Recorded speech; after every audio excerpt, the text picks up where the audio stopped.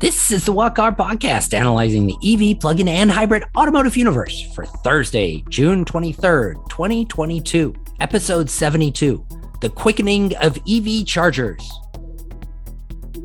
So we're finally going to get to the subject that you've been wanting to get to for several weeks. I don't know if we are going to get to that subject. Are we? I don't actually know if we're going to do that. We've been promising an EV etiquette piece, and we've got some other things to talk about. So I'm game for punching that to the end. If you are, if we've got time, we'll get to it. I say we punt it. Yeah. This is also our sick episode, as Ed and I are both, even though we live nowhere near each other, have both managed to get sick at like the exact same time, bizarrely. So I don't know what that means. If you hear long silent pauses, we're probably hitting the cough button. Yeah, we're hacking something up, hacking up a hairball or something. Yeah. Well, let's get this rolling so that we can get this stopped, and then we can go back to bed. Yeah. I am Phil Royal. I am 20 plus years in as a automotive journalist and automotive content creator and co-founder, co-creator, co-host of everything to do with the What Car and the whatcar.com. Ed Sanchez, likewise, 20 plus years in automotive content creation, moderation, and currently an automotive supply side analyst. So I cover the electronics that go into cars, which, as Phil has referenced many times, is most of the car now. It's like 99%. We discussed last week that software is the car. I forgot what you termed it as, but it's where the software is the entire car. And so you have a tiny glitch in what normally would be like, oh, you can't change radio stations or something like that. Now the car's bricked. Yeah. As that one person found out a few weeks ago in their Lucid, they bricked $100,000 car. I mean, they got it unbricked.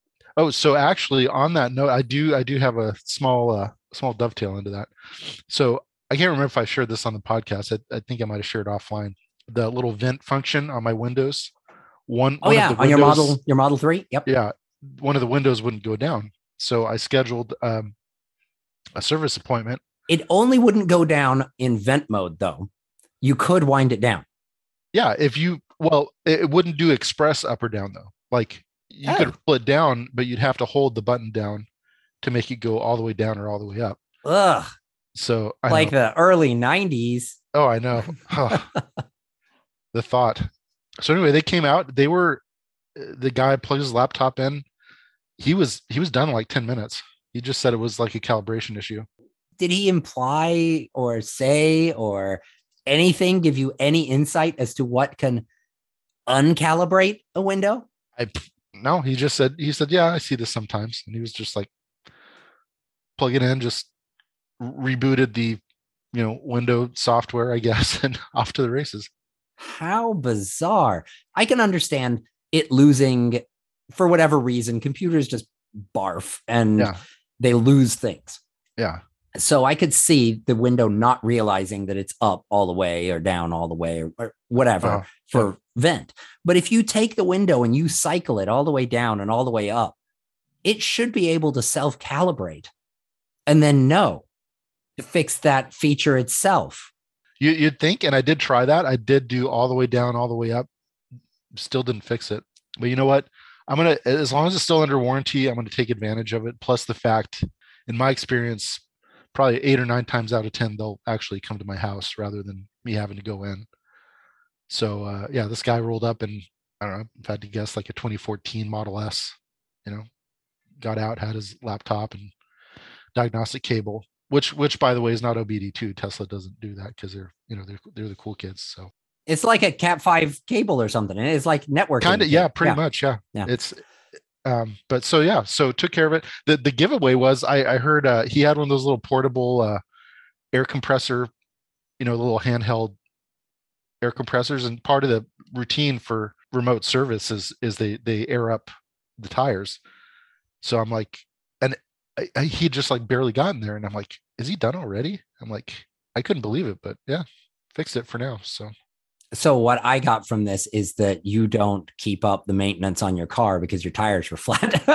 Well, yeah, I'm a negligent owner, so I mean that's the problem, I guess. So you've had a number of these. What are they called? Why am I blanking on it? You had a number of Service these. appointments. Yes, where they come to your house and Yeah. they do their traveling circus thing. Has it been more or less than with some of your ICE vehicles? Because you've bought, like, I don't ever buy new, so I don't know. I'd say it's probably comparable to the last new vehicle I had. The difference being they come to you instead of you having to go to them and, sit in a waiting room with a bunch of, complaining Karens about, how much their car sucks. And they're like, the guy I get a text alert on my phone, Tesla service technician near, came in. I already had, I mean, literally, I had literally just pulled my car out of the garage to give him a little more room to work. And I mean, as soon as I pulled it out, he pulled up and got to work. So once your car is out of warranty, are you going to keep it? I don't know. I mean, I still got, oh, wow. I just realized I've had it for 3 years now. Time's marching on. Yeah. I mean, for now, I think to be honest, I would like something with a little more range. Performance wise, I have no complaints. I think it's got plenty of power. I know there's a lot faster cars out there now, but in terms of how it drives, I have no complaints.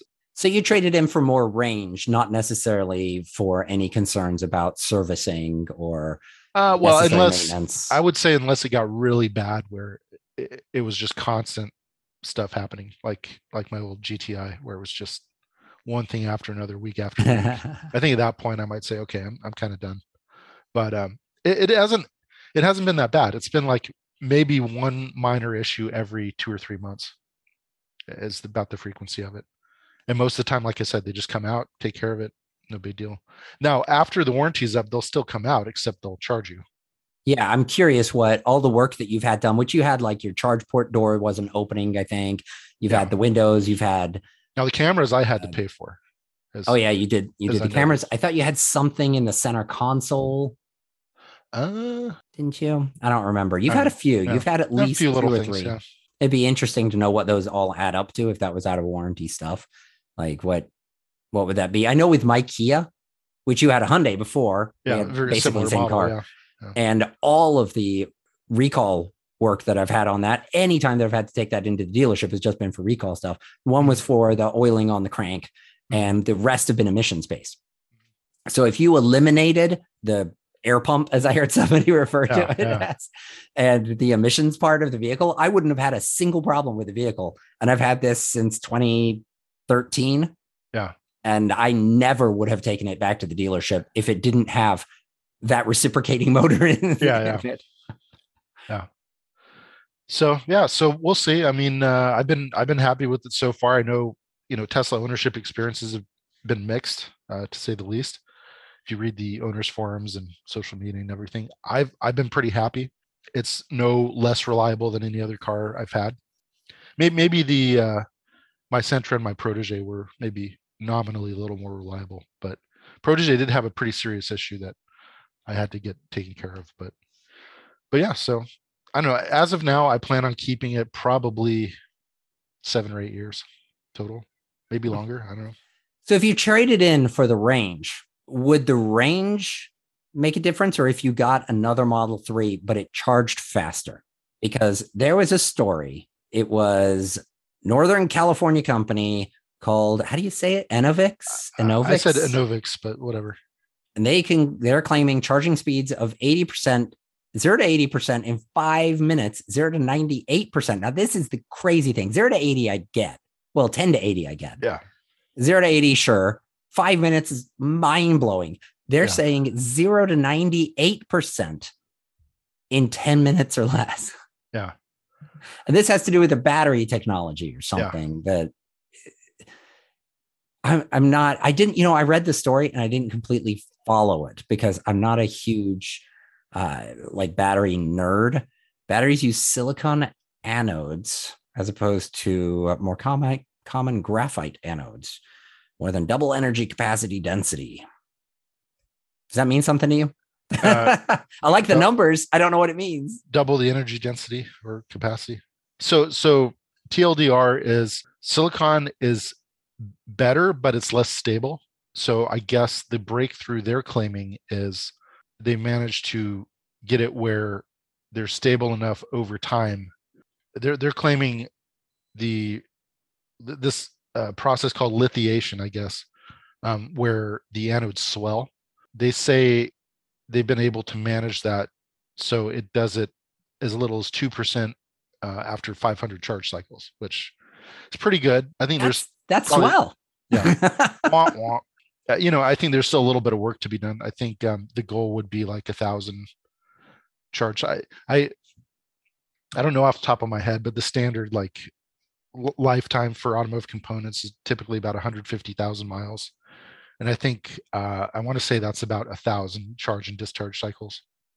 So, they still need to work on a little bit, but I mean, it's definitely encouraging.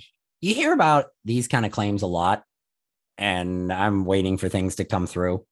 Yeah. So I'm hoping this is true, because to me, 0 to 98% in 10 minutes. I mean, we keep talking about fueling time parity. Yeah. And it's pretty close. Yeah. I would say that's every bit of it. Yeah. It takes you between 5 to 10 minutes to fill a car. If I show up with my Yukon on empty, I timed myself, and that was like well over 10 minutes. Huh. I know, but doesn't have like a 40-gallon tank too. 30 something gallon tank. Yeah. It's bigger than my truck. My F-250 has like a 29 gallons. Wow. And it's something like 33 gallons you can squeeze in there if you're willing to sit there for 10 minutes. Yeah. Squirting click by click. You can get another 4 gallons in there. But on a car, I would say 10 minutes, 0 to 98%. That's pretty good. Now, okay, this weekend, part of why I'm sick is because I drove all over the place. I went towing. Well, I went camping, but I towed this weekend. And you know how before I was talking about, I priced out a F-150 Lightning and was like, maybe this will do. Okay. So this weekend I jumped in my F-250. I towed my 6,500 pound trailer about 160 miles to a campsite. And then that took 5 hours through LA traffic. It was awful. Yeah. The last thing I wanted to do was be stopping and filling up. So then I towed 160 miles, immediately dropped the trailer off at the campsite, and then went another 20 miles to a friend's house where I could not charge an EV there because there was tons of other cars there. Yeah. So like just logistically, even if he had, which I believe he does have the capacity. I believe the previous owner of his house 240 plug I believe he had a Tesla. Okay. So I might have a little problem there, but there's a plug somewhere. Yeah. That what I'm getting at is there's probably at least a 30 amp plug somewhere in the house, probably 50 amp, but there's no way I could park close enough to it, or I'd have to get other people to shuffle. So then I did 160 miles of towing, 20 miles of freeway driving to get to the house, 20 miles back to the campsite where this was the first campsite I had with plugins. So that had a 30 amp plug. Well, that's not going to get you very far with a truck with a 100-ish kilowatt hour battery to charge that for. Well, yeah. And TT30 is pretty slow. So I began to wonder, do I need a truck that gets 400 to 500 miles of range to do some of these things without getting me stuck somewhere? Or do I need, and then at the time I was like, you need to get something with a 350 kilowatt charger. So then that would be like the Silverado EV over the Lightning, the higher charge capacity. And then you pointed that Enovix story out, and I was like, I think that's really what I need, because I went and did, let's plan this out. Like I had a Lightning. Let's plan this trip out. So I went on a better route planner, and I put in towing 6,500 pounds. This is the route I want to go. And I was going to end up with, if I wanted to get to the house at the end of the trip with 25% state of charge, which would enable me to get back to the campsite and then get to a charger afterward. Yeah. Since charging at night was not going to recoup much of anything. That was going to involve 2 stops along the way. It already took me 5 hours to get that first 160 miles. Yeah. That would have been an extra 63 minutes of charging in those 2 stops. Wow. So another hour on top of the 5 hours with 3 kids in the car. Yeah. So TLDR, we're not there yet. Yeah. I looked at this, and I knew that there was, I hate when I tow, I hate finding gas stations that I can pull in 50 feet of trailer and truck with. It's a pain. If you're out on the open road, that's fine. You'll find a Love's or whatever, and you can pull in with the big rigs and you're good to go. But I hate trying to do it if I'm in towns. Yeah. So I have 25 gallons worth of gas cans, and I fill them all up and throw them in the back of the truck. And then I fill up when I stop, like if we stop for potty breaks or, at the end of the night or whatever, and I fill up that way. I looked up the stops that it recommended for on a better route planner for where I'd be stopping. There's the Walmart.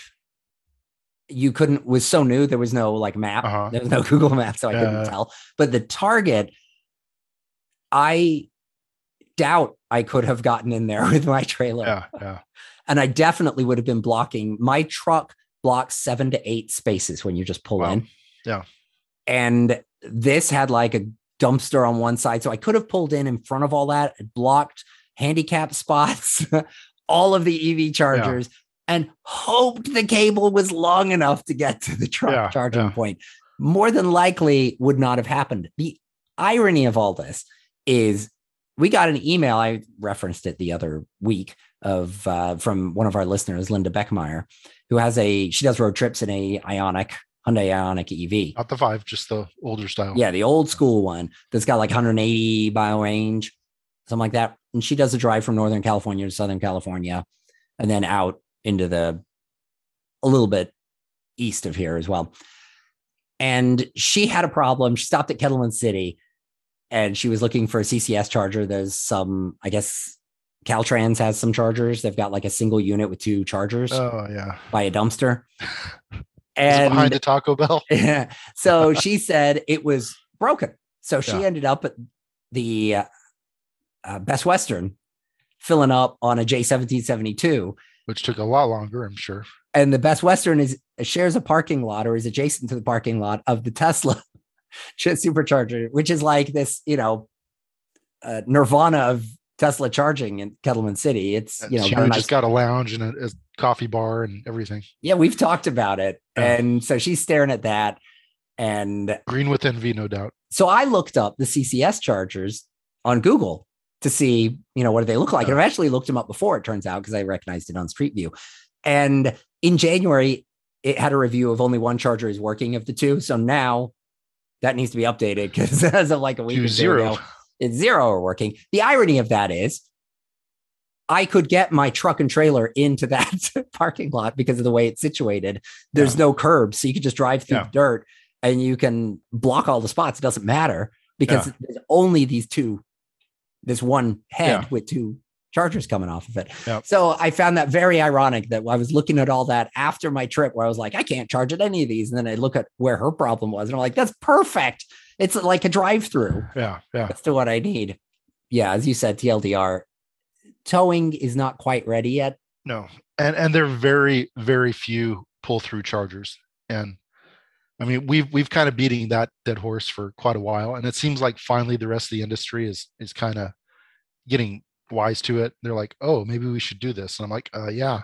The problem is that out in the wild, like, you go out into the country, I guess you could say, that you will get areas where you could do like the Kettleman City one. You could pull in and you could block the chargers. There's room. You can charge with a trailer attached. In towns, like my 5 hours of towing, I didn't really leave civilization. In LA, you don't leave civilization for 5 hours. Adding a drive-through charger would be difficult unless you start taking Shell stations and Arcos and Chevrons and converting them and adding them in there. And do they really want me sitting there for 35 or 40 minutes charging up a truck, blocking all the gas pumps as well? Well, this is going to require kind of a rethink of the whole charging / fueling model for EVs, and specifically heavy EVs, whether you're talking about pickup trucks or Class 8 or any of that. Interestingly, as part of the standard for MCS, they actually have a recommendation for a site layout for how to arrange the charging stalls and everything. How interesting. Yeah. so they actually give recommendations on, the lanes need to be this long, this far apart. You have to have this much clearance.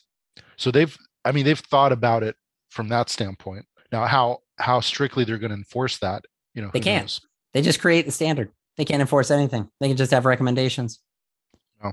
It's the same way with CCS. CCS is capable of like 460 kilowatt charging, and yet you get 50 kilowatt chargers. It's just a standard. You can do what you want. So we'll see how that plays out. But so interesting story popping up here about a company that, at least in the eyes of some, has been kind of antagonistic toward EVs, partnering with a company who wants to get in the recycling and quote, close the loop for sustainability for end of life batteries. So I thought this was kind of an interesting development. Yeah, this was Toyota partnering with Redwood Materials. Now, Redwood Materials is constantly in the news. I feel like they are a PR machine. Yeah. And I think a lot of it's got to do with, and I'm blanking on the guy's name. JB Straubel. Yes. Yeah. That his he came from Tesla. With Tesla, yeah. Yeah, so he's like one of the original Tesla employees. I think he was like employee number 3 or 4. And or 6. It doesn't matter. He was early days. Yeah. And he's been caught up in Twitter fights, I think, with Elon. Well, Elon has caused Twitter fights because I think Elon tried to backtrack what JB's history was with the company, much like he's done with Peter Rawlinson. I think it's more Rawlinson. In my experience, I think Elon's been pretty complimentary of Straubel. Maybe I'm completely wrong. I thought I saw something where he was basically doing the same thing that he did to Rawlinson, where he claimed. No, he was. I think the tweet I saw is he threw some shade, I think, at like Martin Eberhard, and but he was very complimentary of JB and said, if anyone is should take credit for Tesla's success, it should be JB.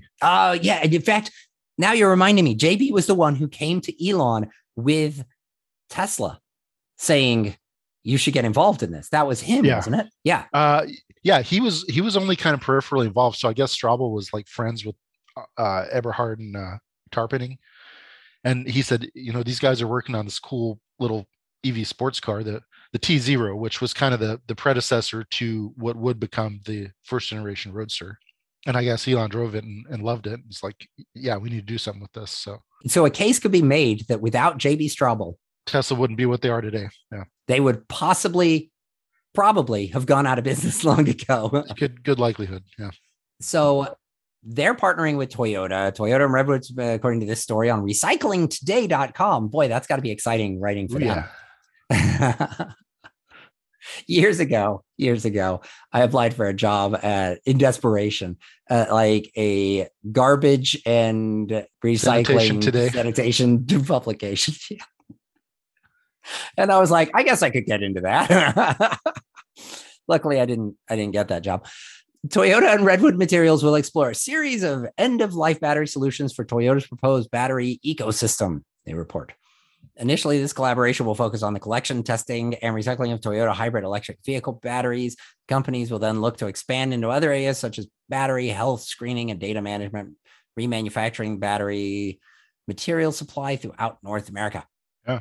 Go back now to episode, I don't remember the episode where we talked to Lawson Malika from AEM. Oh, gosh. We don't need to tell you off the top of my head, but anyway, it'll be that was an EV Mustang conversion. Yeah. And they used hybrid batteries out of a minivan. Never said which minivan, but there's only, I think, put 2. the pieces together. Yeah. So that's the only bit that concerns me out of this from the hot rodding side is if hybrid batteries, because he said that those will output voltage faster and discharge faster just because of the way they're designed to be used off the line. Mm-hmm. To get the motion going of the vehicle, whereas EV batteries are like a slower bleed of the juice. So then you get a longer range out of them. That concerns me a little bit. But outside of that, this all seems good. And Toyota's getting into the deeper aspects of this, which is also good. Going back a few episodes or was it one where it was, boy, what's that company? Boy, I'm like, I'm going to blame it on being sick. The Chinese company, BYD. BYD, yeah. Buying an African cobalt mine. Yeah. And I'm like, it's it's a bad idea. Human rights. Yeah. Toyota's going to care about this stuff. Yeah. Well, they kind of have to, because they're so in the public eye that, they're under intense scrutiny from the business community. So as they step into EV world with their BZ4X and whatever else comes next, they're going to make sure that they get all of these things right. Yeah. Or as close to right as you can. Well, Toyota is nothing if not deliberate. They never do anything rashly or impulsively, except maybe the Corolla GR. But I think even that was actually very closely engineered. And I know that the last couple of episodes we've kind of gone off into the weeds with the ICE talk, but I think if there was any like ICE vehicle I would consider buying today, that might be pretty high on my list. The Corolla GR, and I mean, it's got the same power plant, I think, as the Yaris GR, which is just like getting rave reviews in Europe. Yeah, it's only a 3-cylinder. It's a tiny engine, but it has 300 horsepower. I can't say it fills any hole that I've got in my personal life, but they are super cool. But that kind of goes back when you were shopping for your Model 3. I went and was test driving a whole bunch of cars, and I drove the Type R, which was fairly new at the time. And it was like 32,000, 35 grand, something like that. And I sent you a picture of the thing and was like, don't get the Model 3. Get this. Consider it your last hurrah in ICE. And then go and get the Model 3 after this. And you were like, you don't know what you're talking about. And you got your Model 3 and you've been happy ever since. But have you really been happy? Like I said, the only thing I wish was a little different is the range. Other than that, no regrets. Anyway, we're off. We're way into the weeds. Okay. Yeah. So I didn't understand. Okay. Do you want to skip? There's a couple stories we got left, and we're sick. We want to cut this episode as short as possible. Blink Charging acquires SEMA Connect.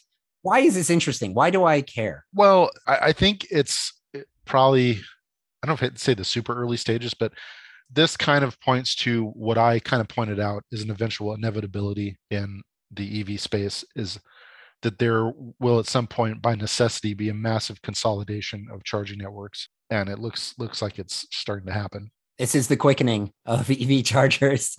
Well, it needs to happen, because right now the process is just so fragmented, and have like a dozen different apps on your phone, and the charging experience is very inconsistent.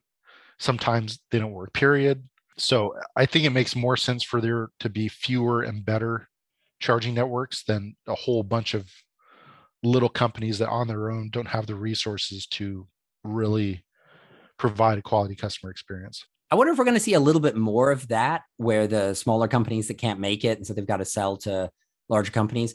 If this, I think it's part of the infrastructure bill, or is it separate from the infrastructure bill, that the government is now saying that they're coming up with, or they want to come up with standards for EV chargers. So they've put X billion dollars, whatever it is, to create a network of like 500,000 chargers. I'm going off the top of my head. I don't know.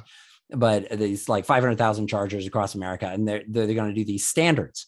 And some people were like, oh my goodness, that's the last thing we need. Well, I mean, it depends on how they do it. If the government just comes in and says, okay, you need to have CCS chargers, is that a bad standard to set? They're not, I don't think they're saying you need to have like Gov CCS chargers, and they're saying everybody needs to change that. So, but the point being is they're going to mandate, in my mind, they're going to mandate, okay, everything's got to be CCS. If it's a fast charger, it's got to be a minimum of 100 kilowatt or 150 kilowatt or whatever it is. They're going to set all these standards out. And then you're going to have, and there, one of the things is the payment, exactly what you were just talking about, payment standard. And so you don't need to have 50,000 apps. You've just got one app and it connects to everything. And that's going to be a government boondoggle. But the fact that it's like, maybe it's not, maybe a private company will do it and they can get it right. But the problem is that the small companies might not be able to put the money in to make their system work with the system that they have to make it work with in order to be governments to meet the government standards and government compliant. And this, while this is happening before all that, I think you're right. We could start seeing this and somewhat led by that charge. And that depends on which side of the political aisle I'm sure you sit on. I can see both good and bad for that. My understanding is the main stipulation is to get government money, like basically grants or assistance for putting in chargers. You have to meet these standards, which everybody wants the government money. Even Tesla applies for. Well, yeah, but if you don't care and you're just like, well, I'm just going to do it out of my own pocket, I don't care if I get money from Uncle Sam. You can do whatever you want. But I think the main thing is, in order to get the money, you have to meet these minimum standards. I can't say that's a bad thing. No. But I'm also of the opinion of what's so bad about swiping a credit card as chargers? Well, that's actually one of the things being proposed is it works. You we need don't a need credit card swiper. Yeah. I don't need my phone to do things. Like, it's great that my phone can do things, but you know what works 100% of the time? It's my credit card. Yeah. Okay. Lightning round. NHTSA shares ADAS crash data, and it says Tesla bad. And another news: the sun is hot and water's wet. Almost 70% of all level 2 semi-autonomous driving crashes from 2021 involved Tesla in the US, according to NHTSA. Does this say Tesla's level 2 is bad, or does this just say more people in Teslas use level 2? Well, I think a couple things. I think for better or for worse, Tesla owners have a reputation of kind of playing fast and loose with autopilot and full self-drive, and they'll do all sorts of stupid stunts. So from that standpoint, my guess would be a lot of these are drivers or owners that are not using it as intended. So they're doing stupid stuff, and but there are some documented cases where autopilot or full self-drive is a little too aggressive or too timid in some cases in terms of merging, acceleration, braking, whatever. So yeah, it's still a perpetual work in progress. Probably always will be. I don't know about you, but when I get in a car and I'm not driving and the other person is a little bit more aggressive than I might be, or a little bit less aggressive than I might be, it's frustrating. Yeah. As a passenger, you're like, why are you not to call anybody out, but somebody in this room drives with one hand on the horn.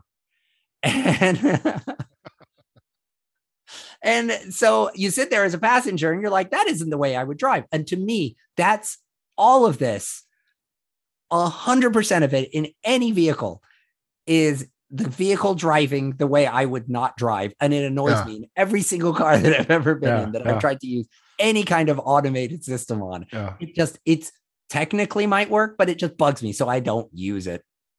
But apparently there's a lot of Tesla owners that do. My thought is that there's just more Tesla owners using this stuff. Yeah, possibly. I primarily use adaptive cruise. So I don't even like that. That bugs me. I do, just because I can just keep my foot off and it'll come to a complete stop and it'll start traffic. Yes. Outside of stop traffic. Annoying. I don't know. I like it, but Kia EV6 GT. Would you buy one? If it wasn't $70,000, which it's is it really? It's going to be well into the 60s, I guarantee you. Yeah, it's going to be a chunk of change. But I mean, it's also 576 horsepower. So yeah, 576 horse, 0 to 60 in 3.5 seconds, I think. Yeah. Compared to 4.5 ish for the current GT line, which is the sporty-ish model, but not. What is the thing on BMW? You've got the M's, and then you've got the M Sport. Sport, yeah. It's the GT line is the M Sport of Kia. Yeah. Of Kia, yeah. But still, 4.6 seconds 0 to 60. That's still plenty quick. Yeah. There's no other details on this. It's going to be unveiled at Goodwood. Is it? I don't know when Goodwood is. It's coming up. That's next couple weeks, months, whatever. As I was doing my driving across Southern California, or my towing, I saw 2 EV6s on the road. I'm not seeing any EV6s on the road. And I saw an Ioniq 5 in white, like refrigerator white. Beautiful. It's beautiful. I've seen quite a few of those around here in the Monterey area. So yeah, they're not rare anymore. The white, have you seen it in just like refrigerator white? Yeah. Just stunning. I thought it was a stunning car. And then one of the EVs, the first of the 2 EV6s that I saw was in white as well. And that was beautiful as well. And I'm towing along and I see it pulls in front of us. And I say to my wife, "Oh my gosh, that's an EV6." And she's like, "What? It looks like it's got a whale mouth." Yeah. I'm like, yeah, it does. Well, it's unique styling. Not everyone's cup of tea, but she didn't dislike it. It's just, it's the same way that the Lincolns from the early 2000s, wasn't it? Kind of look like the teeth on a whale as they would leave their mouth open, and then they would the krill. Yeah, as they would get the krill. That was the Lincolns for that. It's not bad. Yeah. Maybe I wouldn't have designed it that way, but I can't say it's offensive. So last item, Totally random. I guess this actually made an appearance at last year's Holly High Voltage, which I am going to try to go to because it's in Northern California. So, but I need to make my arrangements with that. But this shop in Florida called Salvage to Salvage built a dual motor 1200 horsepower Chevy C10 with 1200 horsepower. That sounds unsafe. I think that's kind of the whole idea. But the tuner scene is getting into EVs for sure, because I think once they've gotten their butts in the seats, they experience that instantaneous torque. I mean, I think a lot of these guys are hooked and they're like, this is the future. Well, and they can do it and they don't have to worry about emissions. I mean, this is in Florida where it's Florida, they don't give a you know what anyway. This opens up the tuning world. It's like motorcycles, how choppers got like, they're crazy because they basically have almost like no restrictions on them. You do anything you want. And so like the customizing choppers, there's a guy down the street from me actually who does custom choppers out of his garage, which he keeps it real quiet, which I think we should end there. Yeah. Before I watch this video and decide that I need to do a 1200 horsepower dual motor swap in my F-250. I'd prefer to have 300 horsepower and be able to go 500 miles of range. Yeah. But I mean, EVs don't necessarily work that way. Yeah. If you would like to review this podcast, hopefully your podcast player will allow you to do that. We would appreciate reviews. We also appreciate if you can subscribe to this podcast if you're not already. Anything we talked about can be found in the show notes of this podcast through your app or at thewhatcar.com. You can email us at hello@thewhatcar.com like a couple people did. And I got to talk to you offline about somebody else that emailed us. Yeah, it's pretty cool. You can find us Facebook and Twitter at The What Car. You can also find us right here next week. Same EV time, same EV channel. And buy some swag. Oh, swag, yes. thewhatcar.com/store. Get a t-shirt, get a water bottle, help support the website podcast. I'll talk to you next week.